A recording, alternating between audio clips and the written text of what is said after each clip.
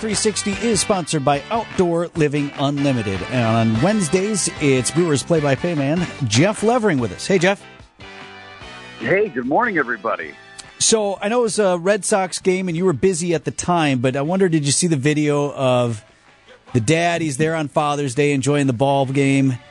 Fan gives ball to little brother. Little brother chucks the ball onto the field. Older brother lays into him, and dad's left to clean up the mess.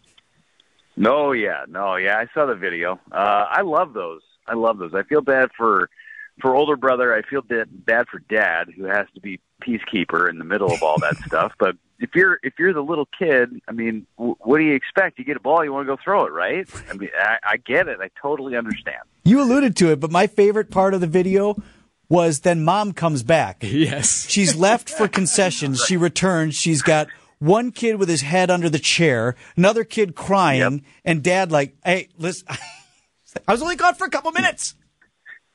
I tried my best. All I did. I've left for 4 seconds. Right. And what the heck happened here? No, that's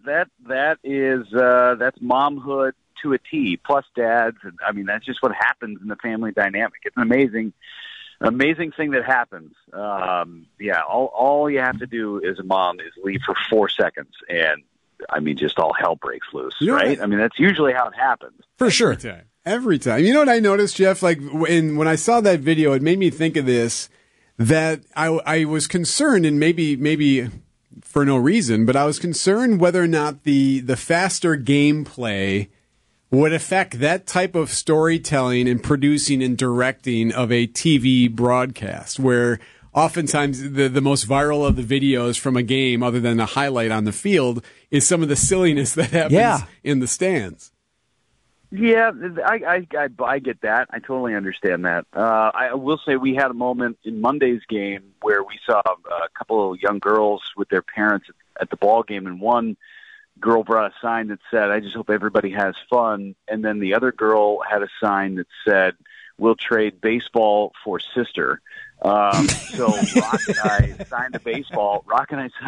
This was late, and the Diamondbacks were out front. We signed a ball, and we sent one of our crew members out there, and we said, "Hey, here's a baseball, but you can keep your sister." So we did a great little bit. It was like 7th or 8th inning, and young girl ended up getting a baseball, but the look on the older sister's face, because she didn't have a ball, I mean, we thought she was going to put a spell on us. It was unbelievable. But you can still tell those stories, even with the pitch timer and all the other stuff. You still have time to have fun. Well, it probably helped that we were getting boat raced at the time. Yeah, a little bit more room to focus on the euchre stories and whatnot, right?